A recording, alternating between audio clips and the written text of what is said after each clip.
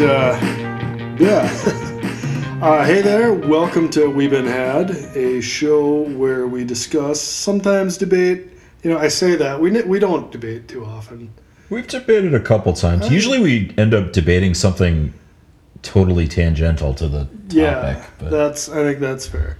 So a show where we discuss albums and debate other things for your listening pleasure.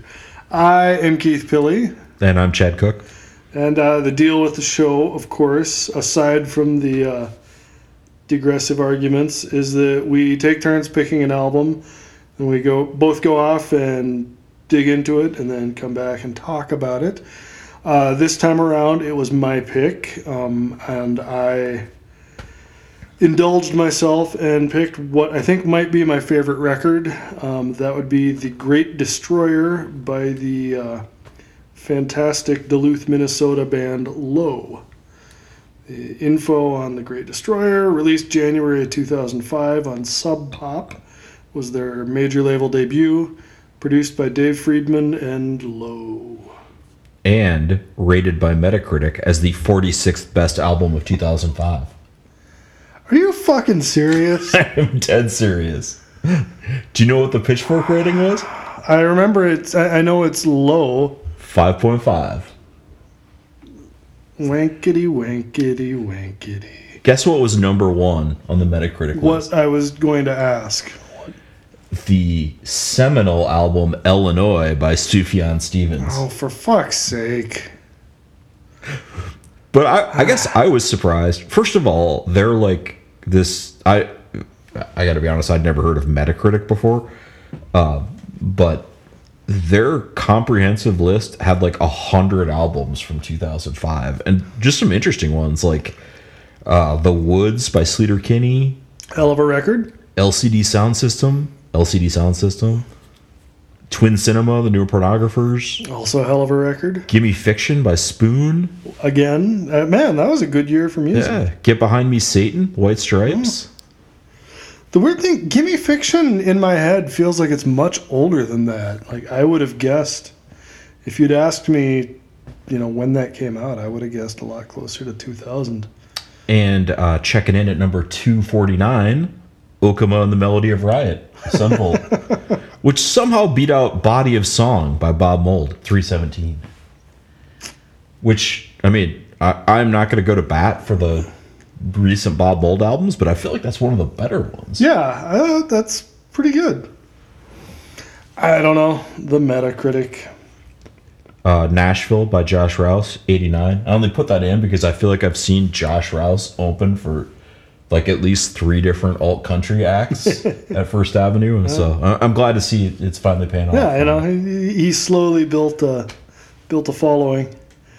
Well, so swinging back around, I always try to throw a description of the album in early on. The Great Destroyer is, as Low albums go, it's pretty weird. It's kind of an outlier by being not as weird. It's their most conventional. Before it, they've got a decade of very slow, quiet albums. Then they've got this, like, it's a weird record, but it has mid-tempo and up-tempo songs. Yeah, no, it's a rager by Low standards. Yeah. It's, but I guess the thing that I didn't realize until I re-listened to it is it's so many different things, right? Mm-hmm. Like, it's, and we can, kind of, as we go into it, we can kind of dive into this, but I get songs that I feel like could be on, like, Neil Young and Crazy Horse records, or songs that could be, if they were played a little bit faster, could be more pop sort of alt-rock hits. Yeah.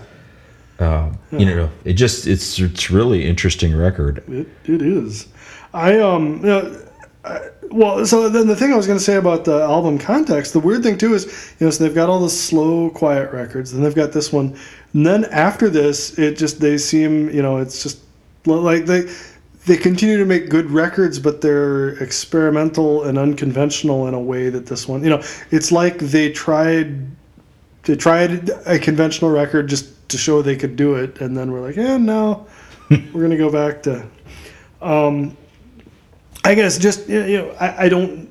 I take it for granted that everybody knows who Low is, but perhaps not. So the core of the band is a married couple, Alan Sparhawk and Mimi Parker, who live in Duluth.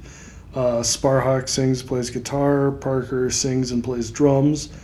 Back in this era, the bass was a guy named Zach Sally, who quit the band for the best possible reason. Started an ostrich farm? Even better, to be a cartoonist. Oh, okay, yeah. Yeah, the ostrich farm thing, that's been done. That's taken. You don't want to be competing with Terminator X. That's right.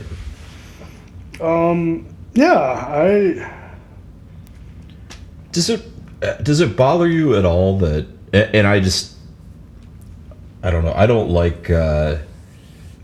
like classification just in general, but like people's insistence on referring to Low as a slowcore band?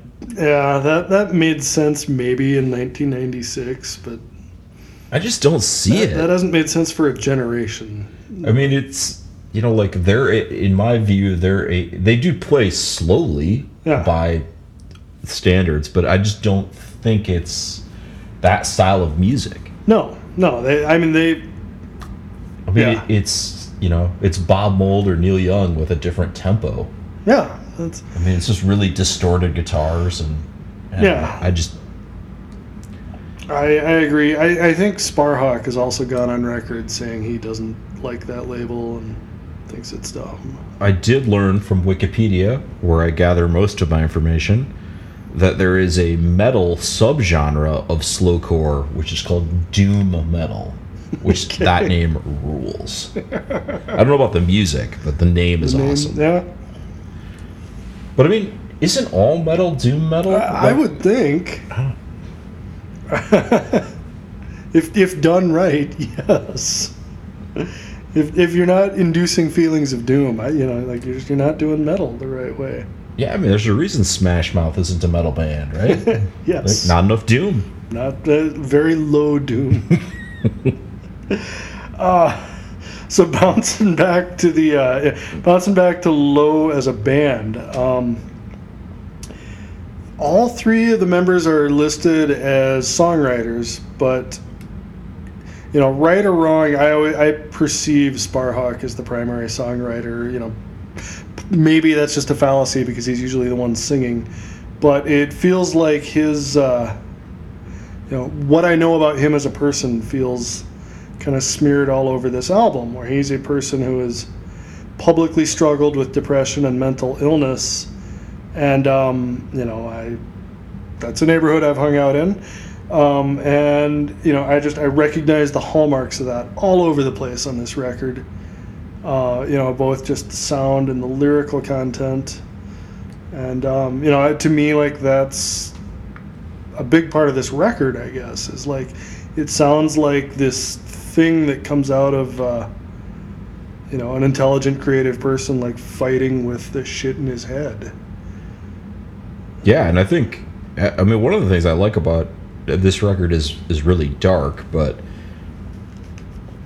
I feel like there is a tinge of hopefulness. Yeah, it ends. Well, I guess we'll talk about how it ends. It ends some way. I remembered that I interviewed Sparhawk back in 2005. Right. Yeah, back when I was a young alt weekly kid. Just a cub reporter. Yeah, and today I actually found I have the transcript of most of the interview. I didn't think I did, so it was pretty wild reading it. I think it was a little cringe-inducing, just reading your own conversational style from 15 years earlier. But I had totally forgotten that when I talked to him, it was after a Low tour towards the end of 2005 had kind of collapsed, partly because he was just having trouble, and they had to pull the tour. And then when I talked to him, they were kind of rescheduling a new tour, and Zach Sally had just left the band. And it's weird because I remembered that I had talked to him, but I had forgotten that there was all this shit that was that fresh right then. I feel like the road would be a tough place to be if you were in a bad mental space, Yeah. especially on the scale that Low performs at. Like it's got to be kind of shitty anyway. But if you're struggling, I feel like there's just like driving across the country, going to really small venues is going to give the universe a lot of opportunities to test your resolve. Yes, I think that's the case. Did you? I can't remember. I know you also interviewed Bob Mould. One of them was driving when you talked to him. So Mould was driving, which was weird. Sparhawk, this is another detail I'd forgotten. He had just driven to some lumberyard in Duluth and was like wandering around the lumberyard talking to me, and then got cold and went and sat in his car. So I guess like the two like coolest interviews I got to do were with men sitting in cars. Yeah, I feel like Jerry Seinfeld owes you some type of royalty payment. I was there way ahead. Yeah, that son of a bitch. I guess while I'm throwing out my interactions, I have had one other interaction in person with Alan Sparhawk, where when I got my Telecaster over there fixed up a few years ago, I went to Twin Town Guitars to pick it up and needed a cable, and there was this dude hunched over, just rocking out in their used guitar room, and he turns around and says, "Hey man, you need a cable?" and hands me a cable, and I'm walking away. Oh fuck, that was Alan Sparhawk. Whoa! So I like to think, I absorbed a little of his power when he handed me. It's interesting that he was down here doing that, and yeah.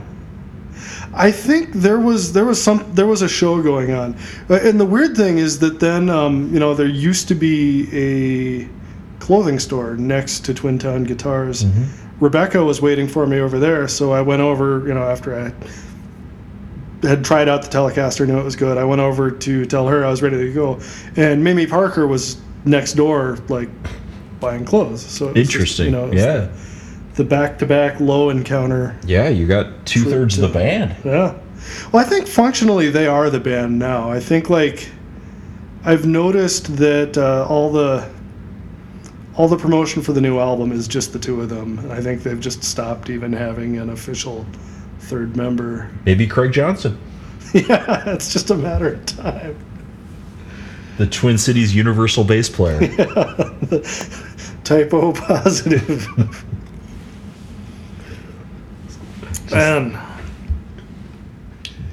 Oh, yeah, well, so then, I feel like, speaking of Alan Sparhawk and Craig Johnson, we saw the two of them together a couple of weeks ago in a Neil Young tribute show that I thought was kind of an interesting, like it was a great show, but it was also this interesting, calibration, seeing, Yeah, it was, I mean, first of all, the show was awesome. It was a little strange to see, at some points see Alan Sparhawk kind of take a back seat to the guy who's a really good musician, but I mean, I think his primary wheelhouse is fronting, like Neil Young cover bands and things like that. Yeah, yeah. I mean, I think the first time I saw him perform was a Johnny Cash tribute show. That Rich Mattson dude, yeah, you mean? Yeah. Yep. And he was in a pretty, I think, famous, local band. Yeah. But it's strange. Nothing on the scale of Low, though. I mean, Craig Johnson was in the Jayhawks for a while. Yeah. I don't know if he still is or not. I don't think so. I guess, just if you're looking for retro salute shows, Rich Mattson's your guy, and then everyone else is just kind of. He did I mean, he was awesome. He was fantastic at it. Not a knock on him. I mean, he was, but it was just a little strange to, I think it took him a few songs to kind of get their footing. Yeah, it was an interesting show too because they play. It started really early. Yeah, like 8:30 or something. and they played a full set of Neil Young covers, took a break, and then came back and played another. Yeah. So, I mean, it was like they played for like three plus hours. Yeah, that was... And I apologize to any listeners. I did not get the opportunity to pin Alan Sparhawk to the ground. He was... I know. It's... I had never been to the venue. I didn't know it was going to be that tight in there. Yeah, you know, opportunities come, opportunities go. I enjoyed the fact so Sparhawk, no one accuses Low of being like a jolly band. I mean, like I think they're not as grim as they're made out to be, but they're not a jolly band. But he was like the jolliest man on stage at that show. Like he was easily the jolly, like by leaps and bounds. Yeah. And again, like Craig Johnson is usually a pretty jolly dude. Yeah. Right? He was just standing there looking like Adam Scott, drinking his bubbly waters. That is another thing I think we should talk about. Is the interesting dynamic of that particular show is, you have Sparhawk, who's Church of Latter-day Saints, doesn't drink. Craig Johnson is double fist and bubbly waters, and Rich Manson is just picking up the slack for the two of them. Jesus. Just drinking for three. Just tall boy after tall boy. What a rock star. Yeah, that's the price he has to pay to for his skills. It takes a lot of fuel to. Yeah, it's the same formula where with Iggy Pop is using not to age. Yeah. That's Rich Madson's formula. Yep. Agree. Well, should we dig into the album itself? Yeah, or do you have any other album level thoughts?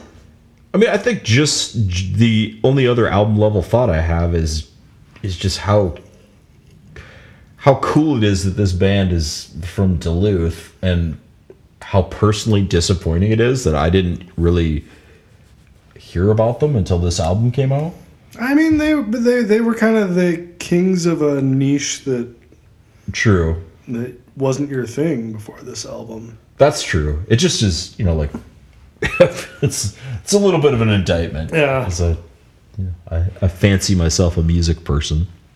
I had the chance to see them in a fucking tiny coffee shop in Morris, Minnesota. In like 1996 or 7, and had I gone, there would have been like 20 people there, and I consciously turned it down. I was like, no, why on earth would I want to see that? And I've been kicking myself. Maybe you wouldn't have been into it though. I don't know. I don't think I would have been into it, but like if I could travel back in time now, I would really be into it. Yeah, but I mean, they had to have played like the Fitger's Tap Room or something, right? Yeah. I guess one thing. So again, not wanting to take anything for granted.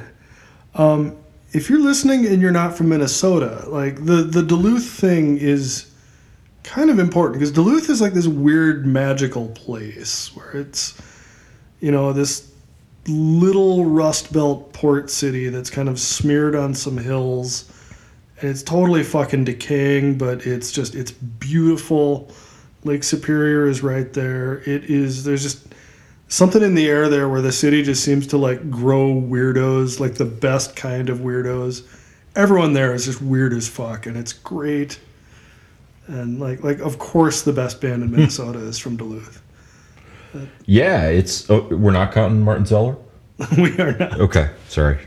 Yeah, I think another interesting thing, Duluth just has this weird juxtaposition of kind of, as Keith said, aging, decaying Rust Belt city that also has, because it's located on Lake Superior, it also has this tourist trade. So it has this magnetic pull for upper middle class people from the Twin Cities to go there on vacation. So you have this kind of push and pull going there of wealthy tourists and people who are just sort of Duluthites. Yeah, I don't know, it's a great place. Yeah, no, it's fantastic.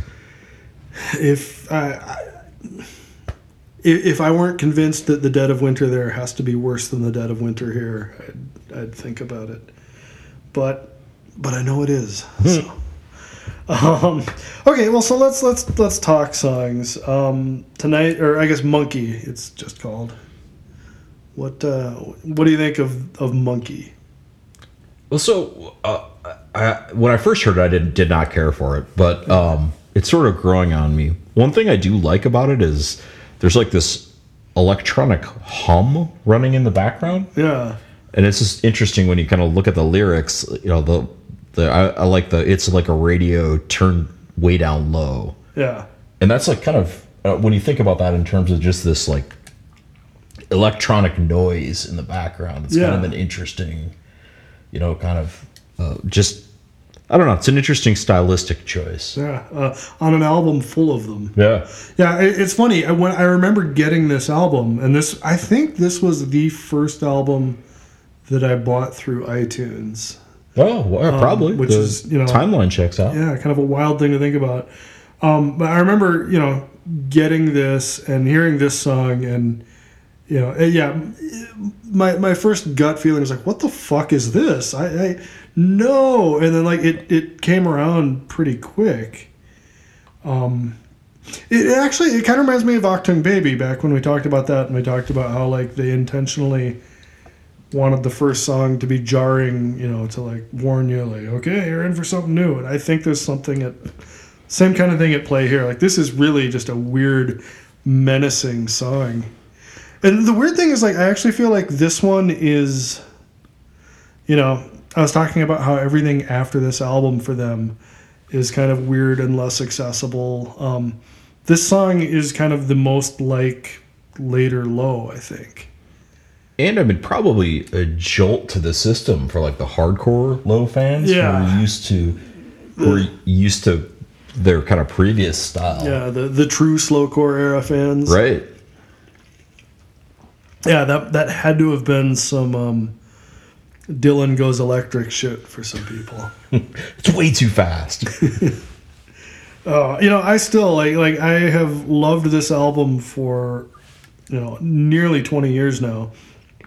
I still have no idea what this song is about. I think it just sets a weird, cool tone, and that's kind of all I got for it. Yeah, I mean, I guess in my reading, it's kind of, if you think about it in terms of Sparhawk's mental health, you know, I think I mean, I know I've felt at times where, like, I don't know, I was just operating at a frequency that no one else was operating on. Yeah. You know, so kind of, and I think that's, you know, that's what I get out of it, is him, and maybe this is just, you know, me putting my own bullshit on it, but, you know, he's, you know, just trying to work it out in his head. Yeah. Yeah. Something like that has to be at play here. I think it's fascinating. I don't know how much they planned out the interplay between songs on this album. You know, there's a line about it's a suicide, shut up and drive. It's fascinating to me that the album opens with a song that invokes suicide, given, you know, things later on the album. You know, again, like, I don't know if that's this planned thing or if that was, you know, just forces aligning. I don't know. It's one of many interesting little interconnections on this thing. It's a good way to just let you know that you're in for something that maybe you're not expecting. Yeah. Yes. I think that kind of sums it. What do they call that at fancy restaurants? The amuse-bouche? Yeah. Yeah.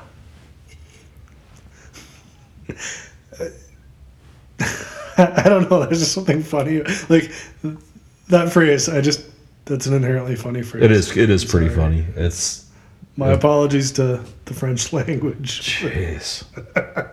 I don't know. Anything else on Monkey? No, let's move on to California.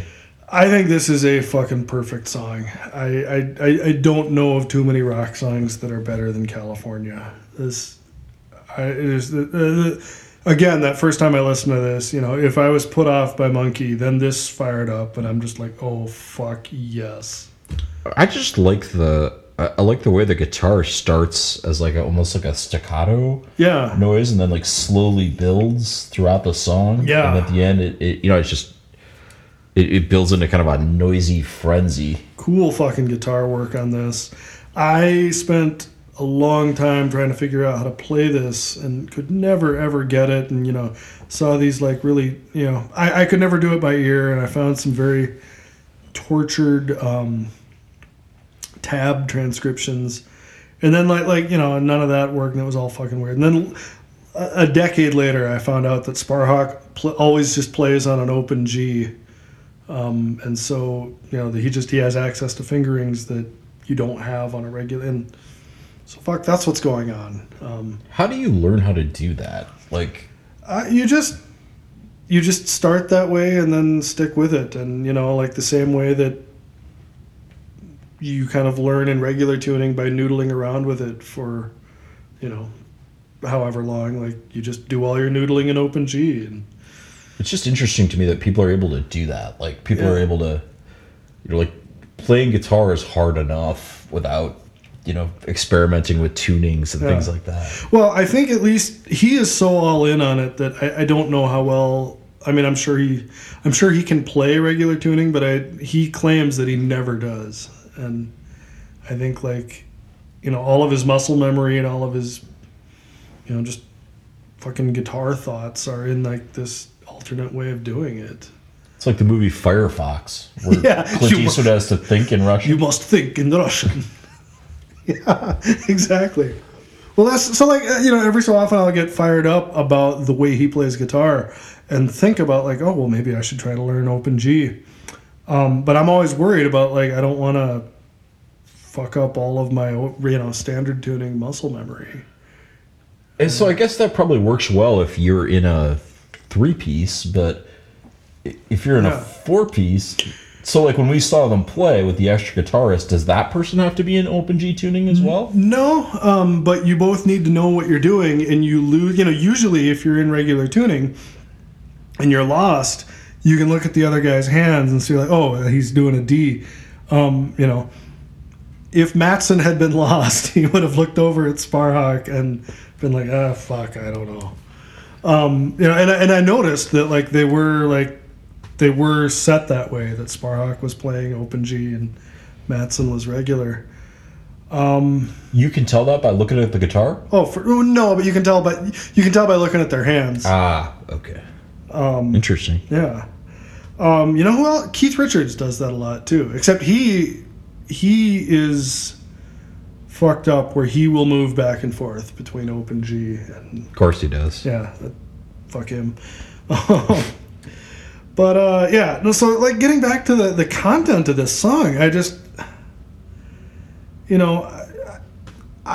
this song is about how fucking brutal winter in Minnesota is, and you're singing to the choir here, especially this time of year after you feel like you've been beat down by it. For, 4 months. Yeah, this song is conveying a message that I am here to absorb. I guess that it's about Sparhawk's mom. I saw that claimed on the internet anyway. Keith is also a huge fan of the Feeling Minnesota song, which I think is Soundgarden. That's right.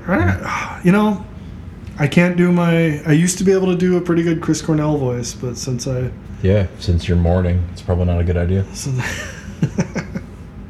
Since I fucked up my vocal cords, I lost my Chris Cornell voice and I lost my AC/DC voice. Boy, that's a harsh. You would not believe how much that cramps my style. Just in casual conversation, right? Not even musically. Feeling Minnesota. But it's interesting because that's the exact read I had on it too. Is that all the references to Back to California where it's warm. Yeah. Nights were just too long. Yeah. Enough of this. Yes. And this is a good. It's a good encapsulation of how good this band is when they're electric, because all the shit Sparhawk is doing on guitar and singing is great. Parker's drumming is just fantastic. And then I think one of the things that they did really well as a 3-piece is Zach Sally is contributing he's contributing melody to this. He's not just like dung dung dung dung dung. Like a lot of the dynamics of the song are these bass parts that just kind of float around and do little counterpoints, and it's it's this delicacy. Even like a song that's pretty rockin', there's like this room for delicacy that you don't have with a band that's bigger than a 3-piece, I think. I mean, Husker Du kind of did the same thing. Yeah, or Uncle Tupelo. Yeah. I mean, Jeff Tweedy kind of did that when he was playing bass, too. He kind of was sort of a more melodic bass player. Yeah. Even, Sting and the Police. Like, and I hate to say it, but Geddy Lee. Like, if you're the bassist in a 3-piece, like, you got a lot of room to contribute. Yeah, I mean, I do think it's different, because you're sort of, you're a hybrid of the rhythm section and kind of out in front. Yeah. If you're in a band that's got a lead guitar player, a rhythm guitar player, a keyboard player, sometimes the bass kind of gets relegated to just being an extra percussion instrument. Yeah, totally. But I'd never put that together. But you're right. Like a lot of 3-pieces have the bass as a much more integral piece to the sound. You can really lean on them. Another note I've got on this. So like this is like basically you could say this for every song on this album, or just about. But a lot of the vocals lean on the harmonies between Sparhawk and Parker, and that's great. And like I love that in this band across the board. Between Low and the Jayhawks, what is it with like the great Minnesota bands and harmonies? Yeah, I don't know. I mean, Low does kind of a cool thing where they'll often have the first verse will just be Sparhawk singing. Yeah, and then they'll bring in Mimi in the second verse to harmonize. Yeah, and it really, I don't know, it really works for some reason. Yeah, like it really, I don't know what it is, but whenever she comes in, it's like, it's like the band has been made whole or something. Yeah, she just, what she can do, like filling out the sound, is just astonishing. This song is great for dynamics. It goes big, it gets quiet, it builds back up. I mean, you were talking about that from the get-go. I guess like when you spend 10 years being a very quiet band and then go electric, going electric, you take with you like the knowledge of how to play with dynamics and go big and go quiet. And yeah, it's almost it feels like, and this is a terrible analogy because it's flipped, but it's like watching a black and white TV for 10 years and then tuning it on and having it be in color. Yeah. It's like, it's just a different thing. Yeah, I think you're right. But you come into that different thing with like the knowledge of how to get a lot done on the more limited palette, and like you've got more control then on the bigger. Yeah, so it's almost like if you were in a band that only played the ukulele, and then you realized, hey, not all of our songs have to feature the ukulele. We can. That has to have happened somewhere. There has to be a band that's had that arc. This is an aside, but did you ever see, there was like a Saturday Night Live skit where Simon and Garfunkel like make this deal with the devil? No. And they show them like before they got famous, and they're both playing the bassoon. Nice. No, I didn't see that. And the devil hands them 2 guitars. Fantastic. Yeah, it's. Hopping back to the album, any thoughts? Well, I guess any other thoughts on California? No, just that it's. It's one of my favorite songs on the album. I just kind of noted that I really, even listening to it again, I really like that song. It is so good. What do you think about Everybody's Song? Everybody's Song is not my favorite song on the album. It's and I feel like I say this a lot, but it's 99 Floors of Fright. They're not all going to be winners. This is one, like, I don't think I dislike it as much as you do. I like it, but it's definitely, this is an album that's got like peaks and then Lower spaces, and I mean this one, like it's and they all serve a purpose with the flow of the album. I think, like this, this fits in the album, but it's not one that I'm putting on mixes on my own or on its own. There's a lot of interesting stuff to it. This song just sounds like big, intense conflict, and I think this is like as mechanistic as Low ever sounds. It sounds pretty fucking mechanistic. Do you feel like you like it more than I do because it has the line "Nobody does it better"? Well, so I always that line always sticks out to me, and I always wonder, is that? It's gotta be, right? It's gotta be. Yeah, I think so. And fucking hey, that's a great song. Yeah. Shout out to a great song. I think this is the harshest Mimi Parker's drumming ever sounds. Like, I don't know I've ever heard. It just sounds like she's hitting a hubcap with a distortion pedal or something. Yeah, I mean, the song is just like all about pain. Yeah. So, I mean, it fits. It just is. I've got to note that the bridge sounds like an amp being tortured in that theme. I remember back, I guess this probably would have been the tour that collapsed in 2005. There was some article talking about a show on that tour that framed this song done on stage as like some example of conflict between Zach Sally and Alan Sparhawk.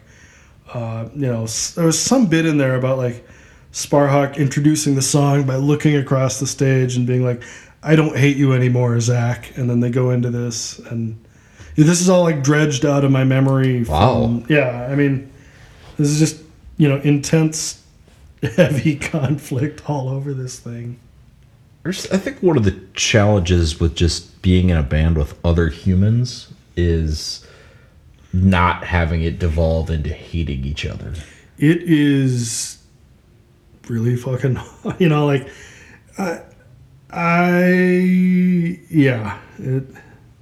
It just seems like, especially in this sort of setting where you're touring together and you're probably... There's high stakes, really like you've got artistic stakes, but this is also your livelihood, and so you can't fuck it up. And it's, I don't know. And it just is, I don't know. I don't know how any band stays together, through that.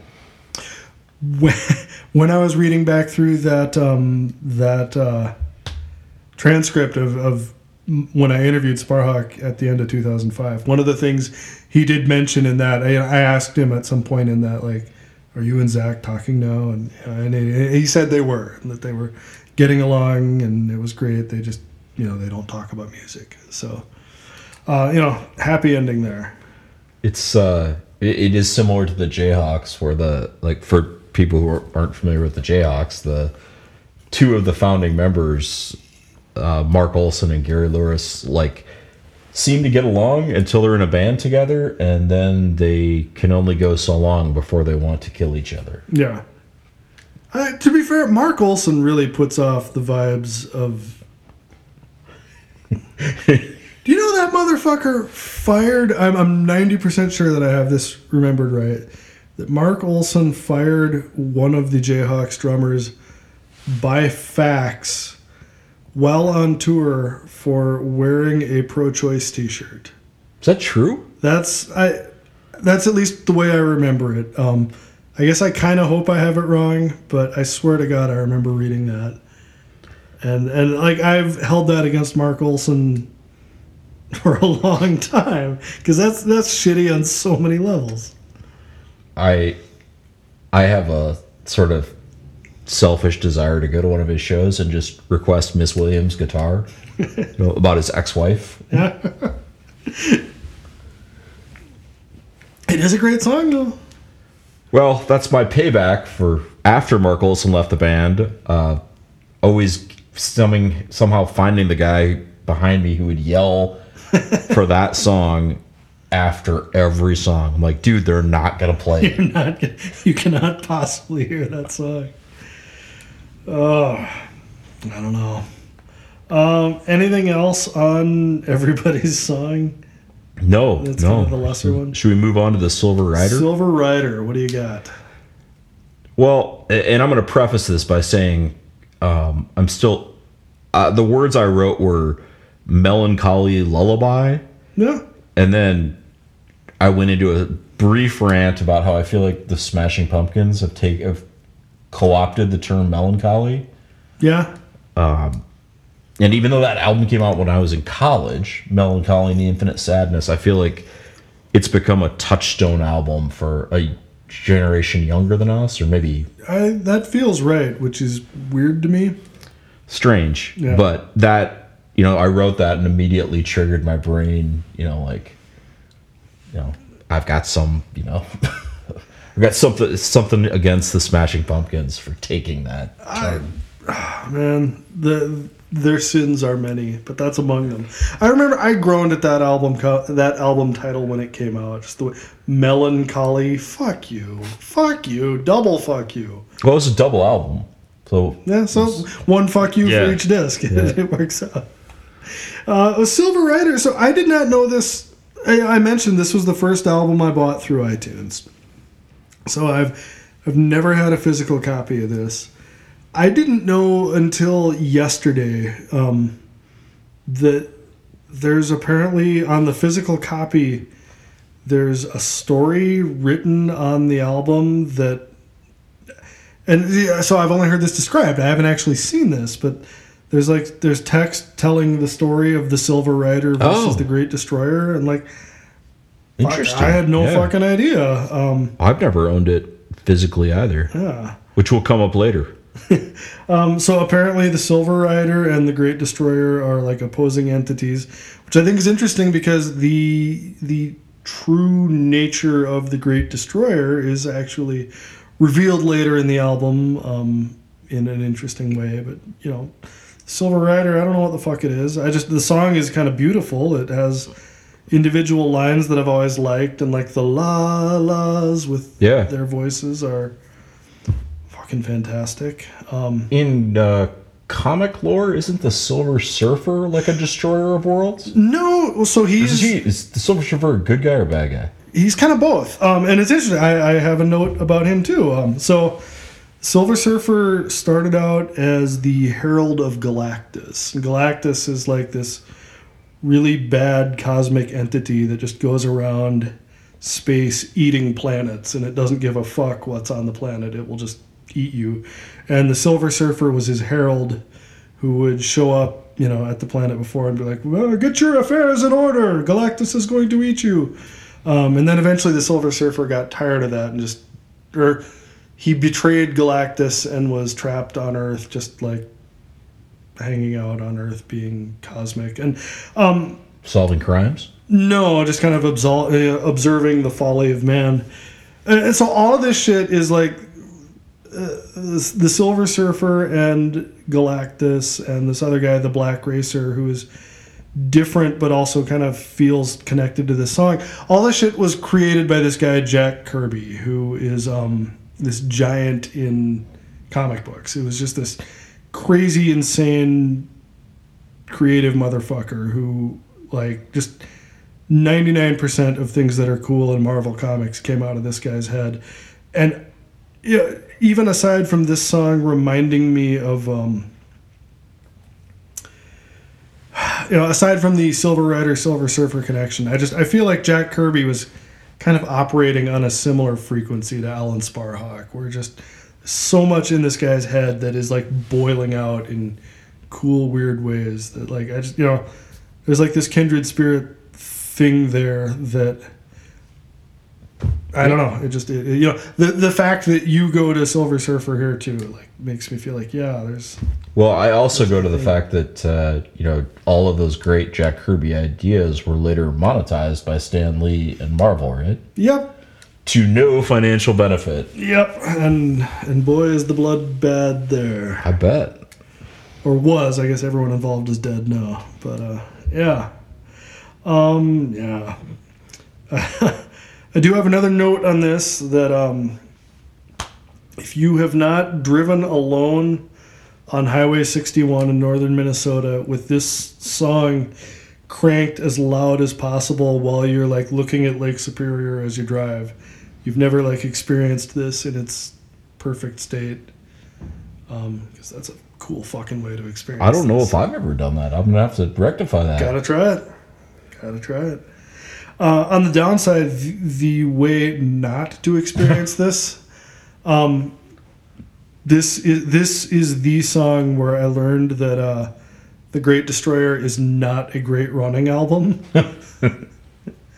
not one that's going to pump you up to get the miles. Yeah, it's more of a thinker. Yeah, thanks. Robert Plant covered this one. Oh yeah. Yeah. Did he claim it as his own, or did he? Yeah. Too soon. I feel like that's more Jimmy Page's thing than Plant's thing. True. No, he gave it credit and and like praised Lowe a lot for it. How fucking cool would that be to have Robert Plant cover you and acknowledge you? Not put it off as his own. It would be. I mean, it'd be amazing. I'm kind of impressed with Robert Plant that got to him. My impression is that, like, of the former members of Led Zeppelin, he's the one who's like still kind of moving in the world and paying attention to shit. And like he does legitimately seem like just a man who really loves music and is like, just alive to new things. Has he ever been name checked in a Beastie Boys song? I don't think he has, but I wouldn't, I wouldn't be surprised to find out. It's got to be kind of a weird headspace to be Jimmy Page and be like, "Hey, you got name checked in a Beastie Boys song. That's the good news. The bad news is it was name checked alongside the girls I like are underage."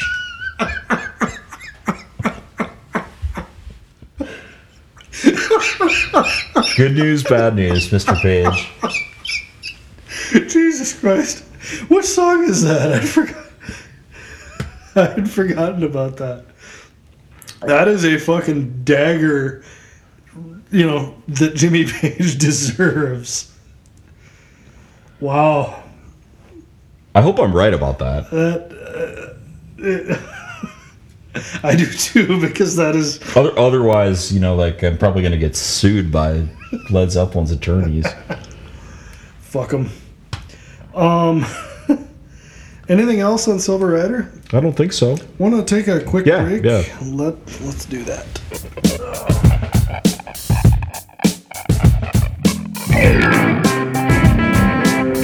All right, so we're back. After a little fact check. After review, it is true. So the one thing that's different, or I didn't realize that it was Licensed to Ill era Beastie Boys, so maybe it wasn't the shot at Jimmy Page that I thought it was. Yeah, it's sort of it's sort of karma though, right? Yeah, no, like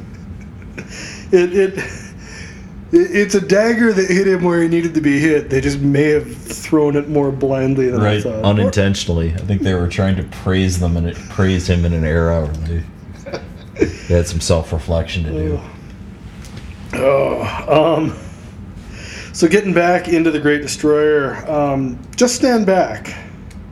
Man, the same way that I thought California was a perfect song, this is, again, like, I don't know how you do better than this. The lyrics, the sound, the performance, it's just fucking 10, 10, 10, 10. Yeah, and I just love I could turn on you so fast. Yeah.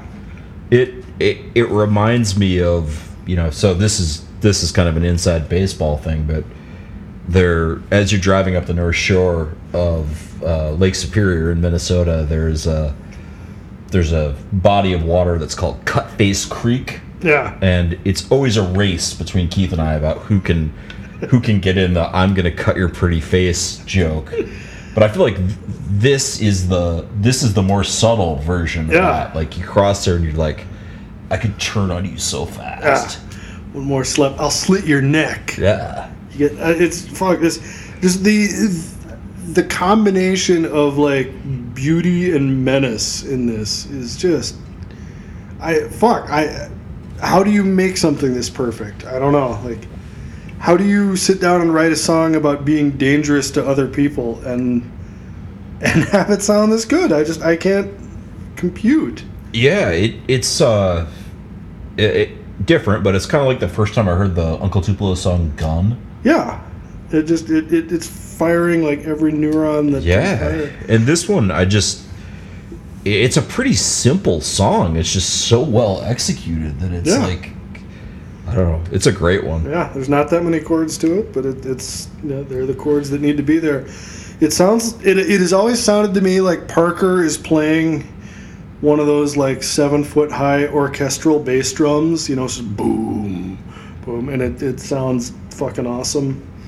When I interviewed Sparhawk back then, I actually like asked him about the guitar part in this, because like the guitar work like in the bridge and solo is just the coolest shit ever. And I asked him like, what the fuck are you doing there? And he kind of talked about guitar effects a little bit, but it just said like he was trying to find a beautiful ripping sound, and yeah, you found it. Yeah, I think that's I don't know, that's what makes like really good artists to me, is people that can translate kind of this ethereal idea into something tangible. Yeah. I think that's a friend of mine named Max Sparber, who I learned just a lot about art criticism from. They had this theory that that's what the only useful definition of like artistic skill is, can you come up with an idea, and then like, do you have the tools to make this abstract idea a reality? And like, if you do, then you're a skilled artist, and like that's okay. I do not. That depends. I can't think of a single avenue which I can get so perfectly get everything that's going on in my head into the like physical world. You're a master of podcast co-piloting. It's, from idea to execution, it's all there. Yeah, I don't know. Like, I hate to just enthuse about a song, but I don't have anything else substantive to say than this one is fucking great. I think this is the song, if somebody said, give me the one song test for this album, this is probably the one I would give them. Yeah. Maybe Death of a Salesman, but I think this is a better one. Well, and it's more, Death of a Salesman is great, but it sounds like it could fit on a lot of other Low albums. This one is like perfection in the way that, they were really only doing here. Low Mark 7. Yeah. So one thing I do wonder, like we talk a lot about everything we've talked about. We talk about Sparhawk's and Parker's and Sally's intentionality. I don't know how much Dave Friedman had to do with the way this album turned out. It had to have been substantial, just given given how much he is like this guy that like shows up on great records and shows up here and makes a great record. Like, so I don't know how many of the great choices are his and how many are theirs. He had to have been involved. I mean, clearly he had to be involved. Yeah, I think just the fact that it sounds different than I think that's some of his input is just sort of some choices. I mean, I always like to think that the band is more responsible for that, but I think that's probably not true. Well, I think it depends. It's situational, and with a band like this that's been around that long, and I'm sure they are making a lot of the choices here. And maybe we can have the sound of a beer opening.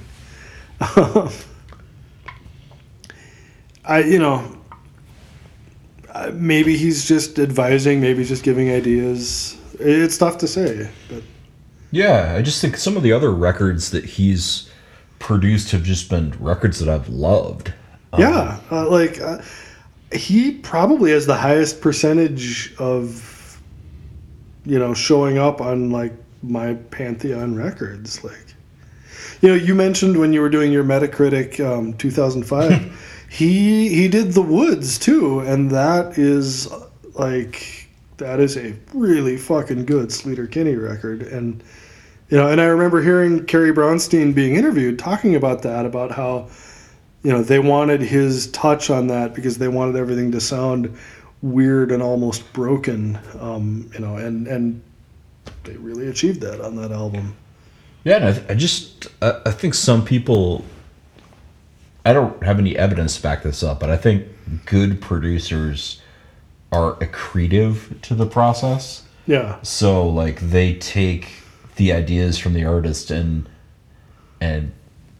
work on the margins to make them better. Yeah. I think the bad producers are the ones who take the artist's work and really try to shoehorn it into a certain. The worst example of that I can think of, and this is going to be a digression, but so there's the guy who played drums for Semisonic wrote a book about playing drums for Semisonic. I read that book, and I know people whose taste I respect really like that book, and I really hate that book. And there's part of that book where they're talking about how they're mixing a song. It might have been Closing Time, I don't remember, but they're mixing a song to they want it to be the single that really pops, and so to make sure that it is the best single they can be, they want Bob Clearmountain to produce it because he only produces hits, and we're going to pay him like tens of thousands of dollars to produce this single, and maybe if we're lucky he'll put in the Clearmountain pause, which is like this thing that he always does where it pauses and comes back. And I'm just like, what? Fuck you. Why the fuck are you paying some fucking other guy tens of thousands of dollars to come in and put his signature pause into your fucking song? What are you out to do here? What? Well, if it was Closing Time, they were out to make a shit ton of money. I guess. I mean, yeah, the joke's on me. But I would much rather have people pay Dave Friedman to help them be the weirdest versions of themselves than to have just paying someone to put their signature production. That's just, I hate everything about that. Even if it's someone who's talented, it'd be like hiring Ernest Hemingway to edit your book so that the sentences were shorter. Yeah, exactly. Oh, I don't know. Okay, letting it go. Serenity Now. Yeah. Do you need like a 20-second timeout? No, you know what? Here, watch this segue. Okay, here we go. I need to take my foot off the gas here. Oh, yeah. Kind of like On the Edge of, which is a classic take your foot off the gas track. This is, it's dynamic. Very good. This is the one that sounds like a Neil Young and Crazy Horse song. I can hear that, yeah. Like, it's got that, like, in the beginning, just sort of that, like, wandering guitar that's sort of, like, looking for something. Yeah. Yeah. And they both have kind of higher voices, so maybe that's why I think they use a lot of distortion on this record. Yeah. So maybe. Yeah, I would not have come up with that on my own, but when you say it, I absolutely hear it. But having heard Alan Sparhawk perform 3 hours worth of Neil Young songs, he's clearly a fan. Yeah, like the Neil Young suite of concepts is not new to him.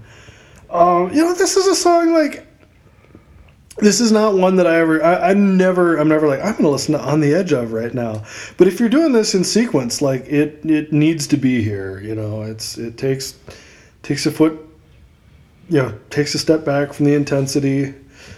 Their voices sound so fucking tortured, but it's kind of low-key torture. It just keeps sounding like it's falling apart and then pulling itself back together.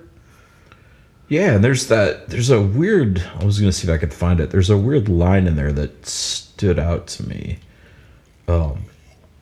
It's even got those youngish themes of like the ocean and I could have built you a house on the ocean repeating and receding into the sun. Yeah. It's sort of just a weird, like, when you blend it with the music, kind of this weird, I don't know. It's kind of like after the gold rush or something like that. Like, I can totally get that. Like riding Mother Nature's silver star to a new home in the sun or something like that. It's just that, like, just weird lyrics where you're like, what are we? There's some kind of weird story going on. You can maybe get 80% what are we talking about here? Yeah. This is also not a good song to run to. Want to put that out there. So I mean, it's a great one. This isn't one that I have a ton else to say about, but Cue the strings, which also, like, it feels interstitial towards something. It kind of builds. It's weird because, like, I don't want to piss on it by saying it's a lesser song, but it's, like, this is. I feel like this is another song that just kind of fills in a small piece of a bigger whole, but isn't that much on its own. It's got like it sounds like almost like a drum machine in the background, like making like a heartbeat almost sound. Yeah. And, like, this is another one I think points off in a direction where they're going to go, because their next record is fucking all weird drum machine shit. Which is a bold artistic choice when your wife is the drummer. Yeah. You have to assume she programmed the drum machines. Yes, I would. And this is just stupid, but I am honestly not sure I've ever seen the phrase "pray tell" written out before as it is in this. Interesting, yeah. Like, it's something you hear people say sometimes, but it's rarely, like, written. Yeah. Not too many bands get away with just throwing "pray tell" into their lyrics. True. Yeah, it's if you're in it for low, though, you're down with some weirdness. Yeah, you've bought the ticket, you're taking the ride. Exactly. I know. I like the way, like, this one starts out low and builds up and gets that heartbeat shit going, and it's got the classic low dynamics thing. It sounds like it could be the end of the album at the end, and I'm glad that it's not, because there's great shit coming. But this sounds like it sounds like an ending to something. And do you have anything else? I don't, but I think on any other record, I would probably go to bat for it as being a pretty good song. But I'm not saying it's bad at all. There's just so many other songs that I like better.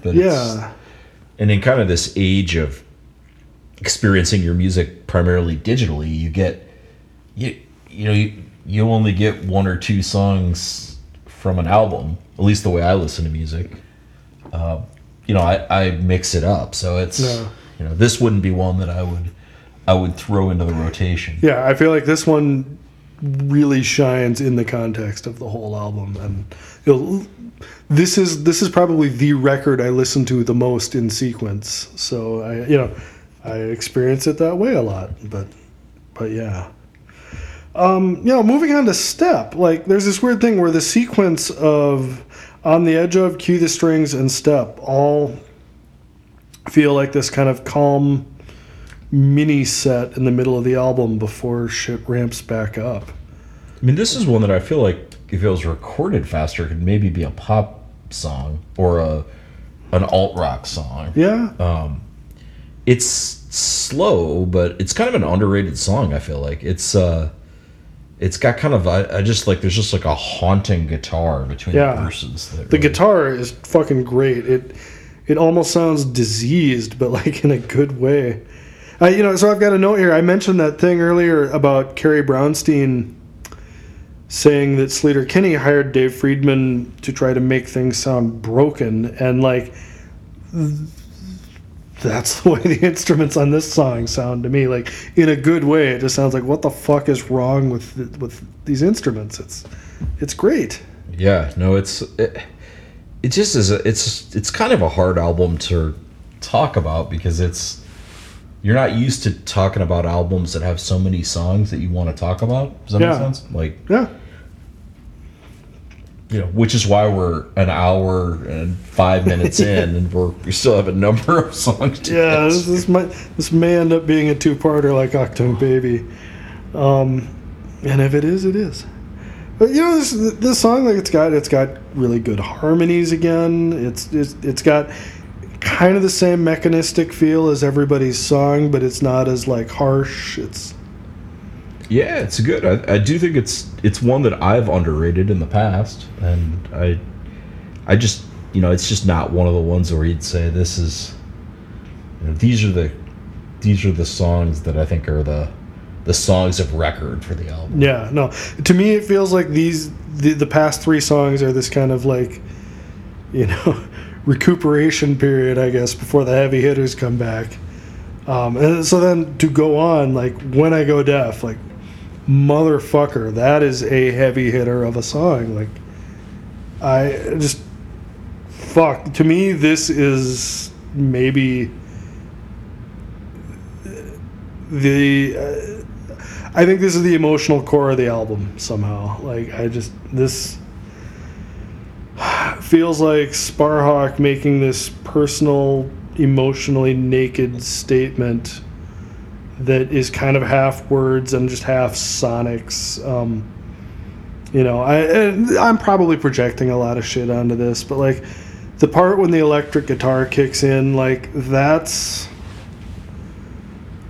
if I'm having a mentally difficult day, the electric guitar in this song is what the inside of my head sounds like. Yeah, no, and I think this is a great example of how they start with Sparhawk's voice in the first verse, and then they bring in the second voice, and it just sort of builds from Alan Sparhawk playing acoustic to we're gonna bring in Mimi's vocals to this just like guitar craziness.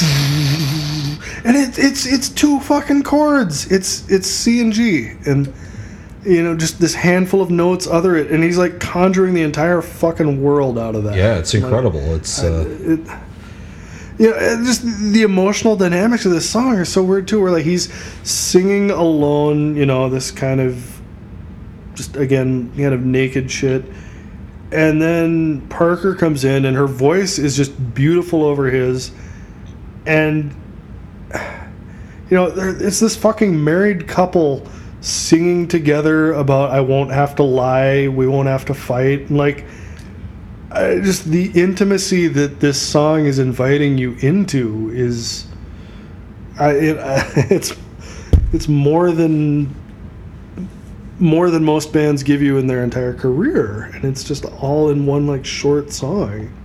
Yeah, it's like it's almost like that Jim Carroll song, "The People Who Died." Yeah, where it's just like, okay, I'm gonna cut open a vein, and we're gonna. Yeah. Why don't you put on my skin for a while and feel intimately what it's like to be me? I don't know. This is an amazing song. It takes a lot of guts, I feel like, to really like put yourself out there like that, to really absolutely just lay everything bare. Yes. I did see someone on Twitter. So the official Low Twitter account is pretty much just Sparhawk, and he's really like very nice and funny on there. Someone on Twitter the other day asked him about this song, if he had gone deaf yet, and he said no, his hearing's actually pretty good. So there's a happy ending here. I don't know. I feel like, and this is maybe just me projecting, but I feel like whoever wrote that tweet probably spent an inordinate amount of time trying to like wordsmith it to like be as clever as possible. Yeah. And, like, Sparhawk read it, and 10 seconds later he's just like, nope, he's fine. No, it's I'm very, I'm inclined to judge everything he does as in the most favorable light as possible. But like on Twitter, he really does act like a person who is happy to have fans who want to talk to him and like values that, and he comes off as a pretty cool guy. Yeah, it's good. He seems like I've never met him or talked to him. Wasn't able to pin him yet. I think you could have though. He was not. He's pretty wiry. I don't know. Yeah, but he's a little guy. I feel like he'd be elusive too. He's. Yeah. He kind of head fake you with all that hair. That's true. Be tough. Moving on, Broadway. Another just great song. I can't believe I was shocked to realize the song's almost 8 minutes long, because it doesn't seem like it. It does not. So I don't know. It's got a beautiful roll to it. Yeah, it's great. It's I kind of conjure up Broadway in Nashville when I listen to it. Okay. But, just because it's so many people, like there are a lot of people and bachelorettes on the street. Yeah. My favorite record store. There's the Ernest Tubb record store on Broadway. Yeah. I don't know. That's fascinating how well that clicks. It is. If it wasn't for the reference to Houston. Yeah.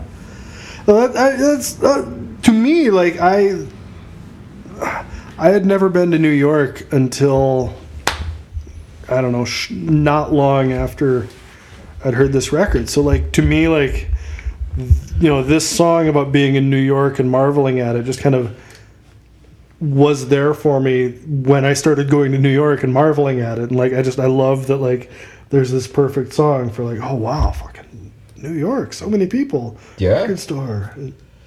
I mean, it works in New York too. I mean, New York is the Broadway in New York is a little bit different than the Broadway in Nashville, but it's I don't know. It just is it's another in a line of great songs. Yeah.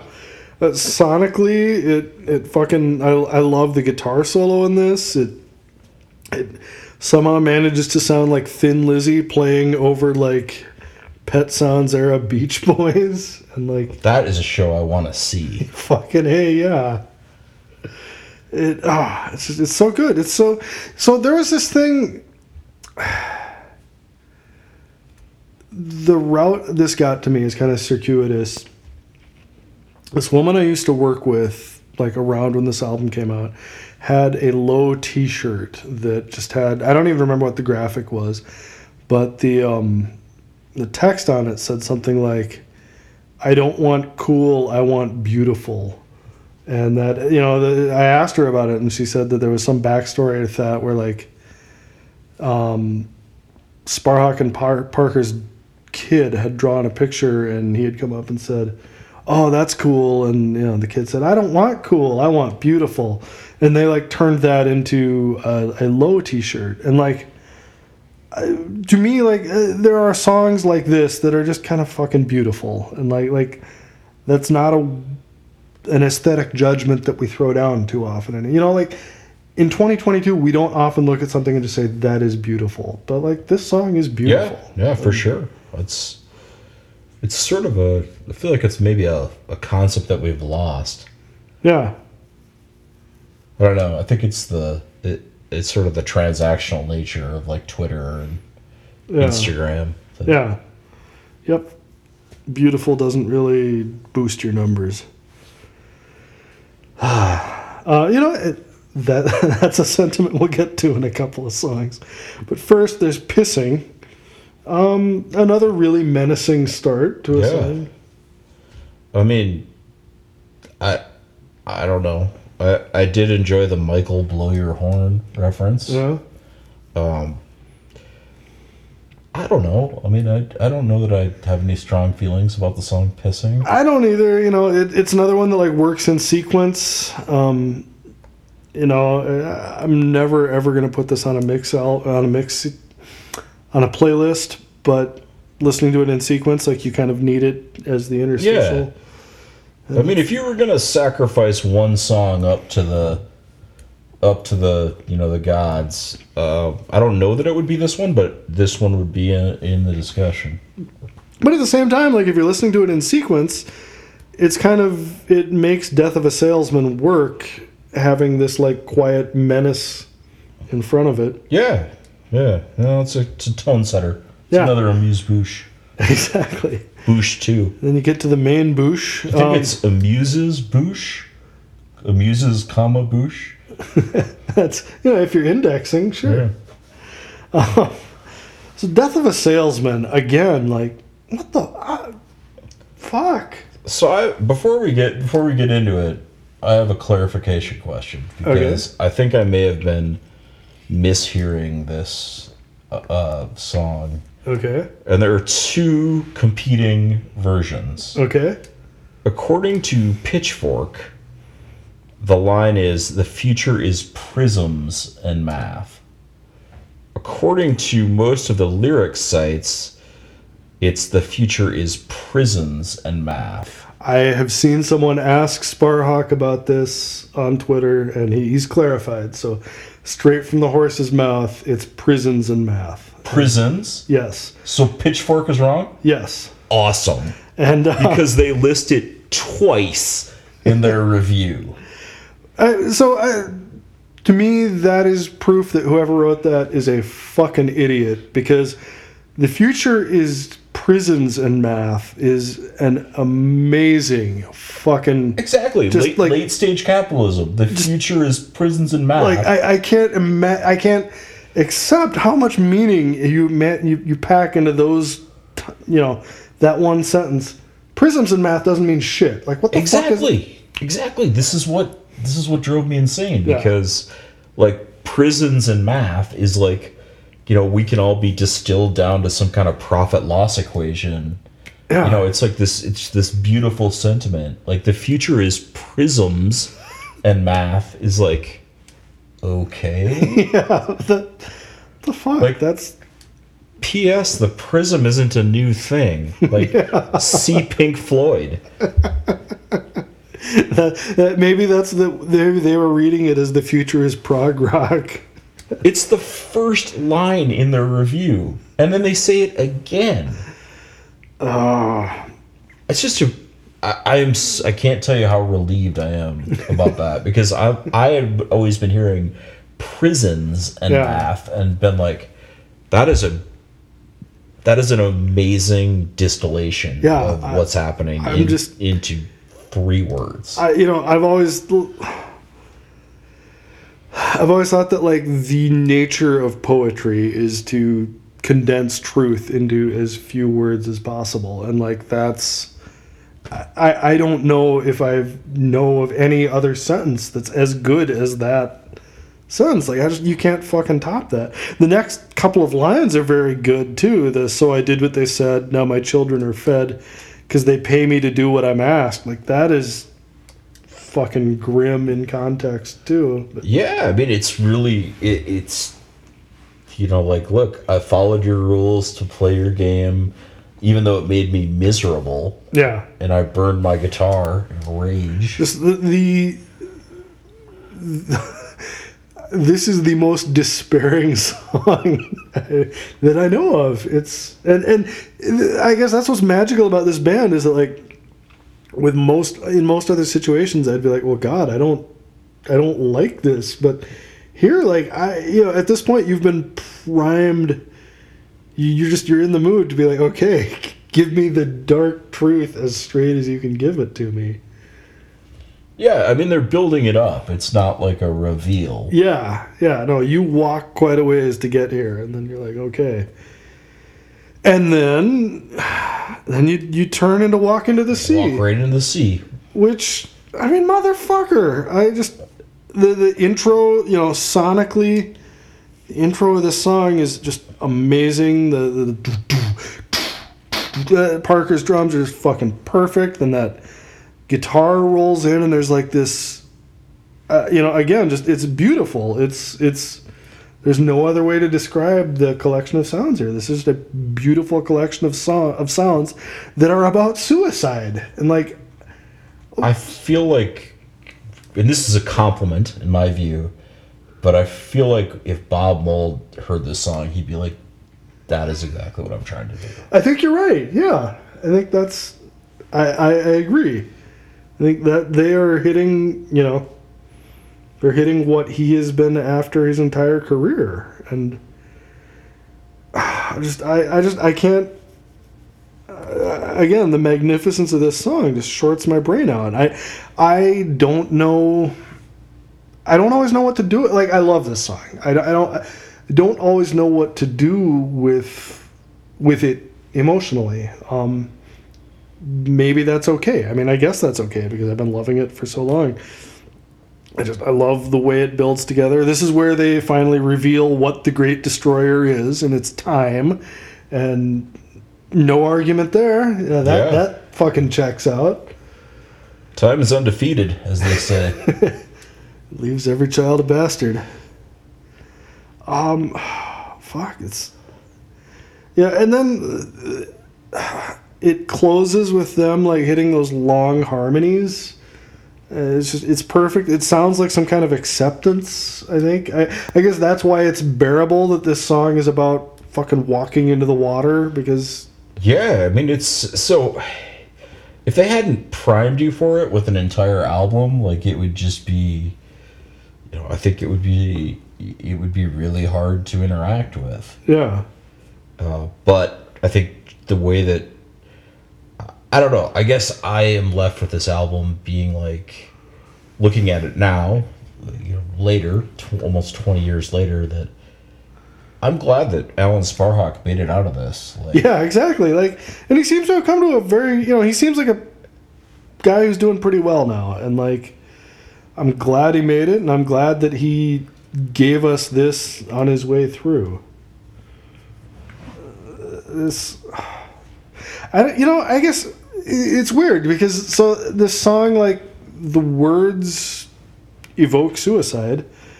The mood kind of doesn't, and I don't know if that's because if it's like talking about some kind of peace that you achieve when you've just decided, like, you can't fix everything. I don't know. I don't... and it's not... Like, I don't want to go too far into the weeds, but, like, it's not a subject that I take very lightly. But I feel like some kind of magic trick is happening with this song, that it's taking the darkest possible subject and... somehow making it... I don't even know if it's making it okay. It's like taking the things around it and making it okay. I don't fucking know what's going on here, but whatever it is, it's amazing. Yeah, it's almost like that Big Star song, Holocaust. Yeah, same thing, where you're staring into the fucking pit and like somehow seeing something amazing. And then somehow Sunbolt covered that song and made it more like... Let's make this a little sadder. It's like I only have so much emotional bandwidth, guys. Like, yeah. Oh yeah, I don't know. It's a hell of an ending song. It's a hell of an album. Yeah, it's a great album.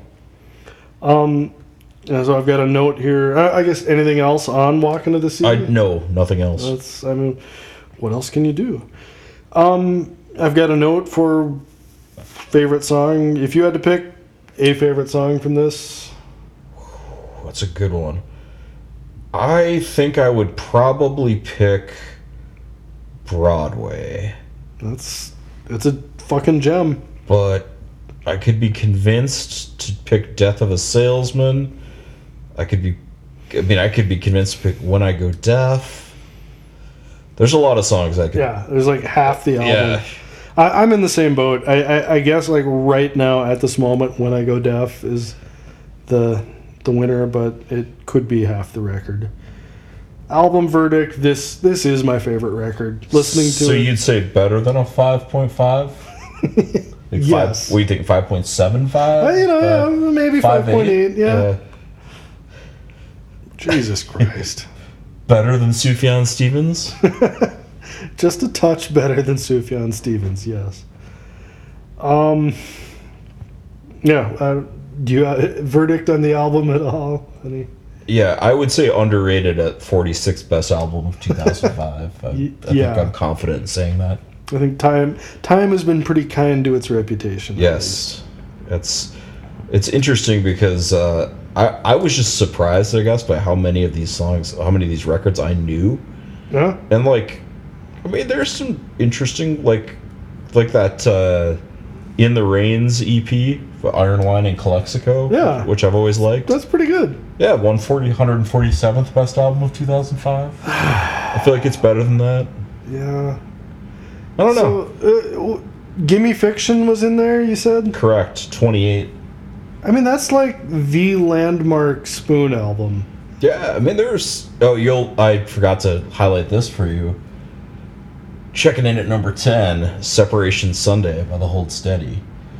Which, even, I think, amongst hardcore Hold Steady fans, I don't think anyone's going to bat for that album. I mean, maybe they are, but it just seems like... You're killing the concept of Metacritic here. Yeah, but it's Metacritic. Fair. You're disproving the idea of the wisdom of crowds. It's the ultimate argument settler. There you go. So speaking of other albums... Yes. Do you have another album in mind for the next episode? I do. I think we're going to put the American College Experience on trial. Oh, no. And we are going to do... We're not going to do Legend, but we're going to do Exodus. Bob Marley and Wailers. Okay.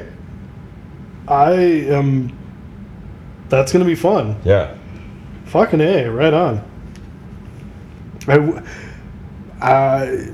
I have a Jamaican neighbor who has been missing for 2 years. That's right. Do you have an email address? No. Maybe he'll show up before we tape. That would be awesome. We could get another microphone. That would... his presence would definitely spice up the show. Probably going to need to get more than 4 beers. He's a man of appetites and opinions.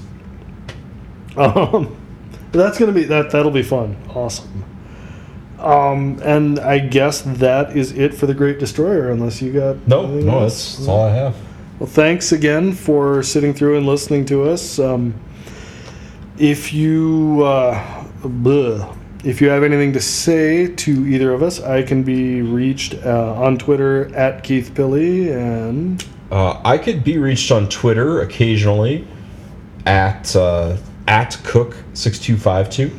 And, we would love to hear from you, unless you are here to defend Bob Clearmountain and the Clearmountain Pause, in which case, fuck you.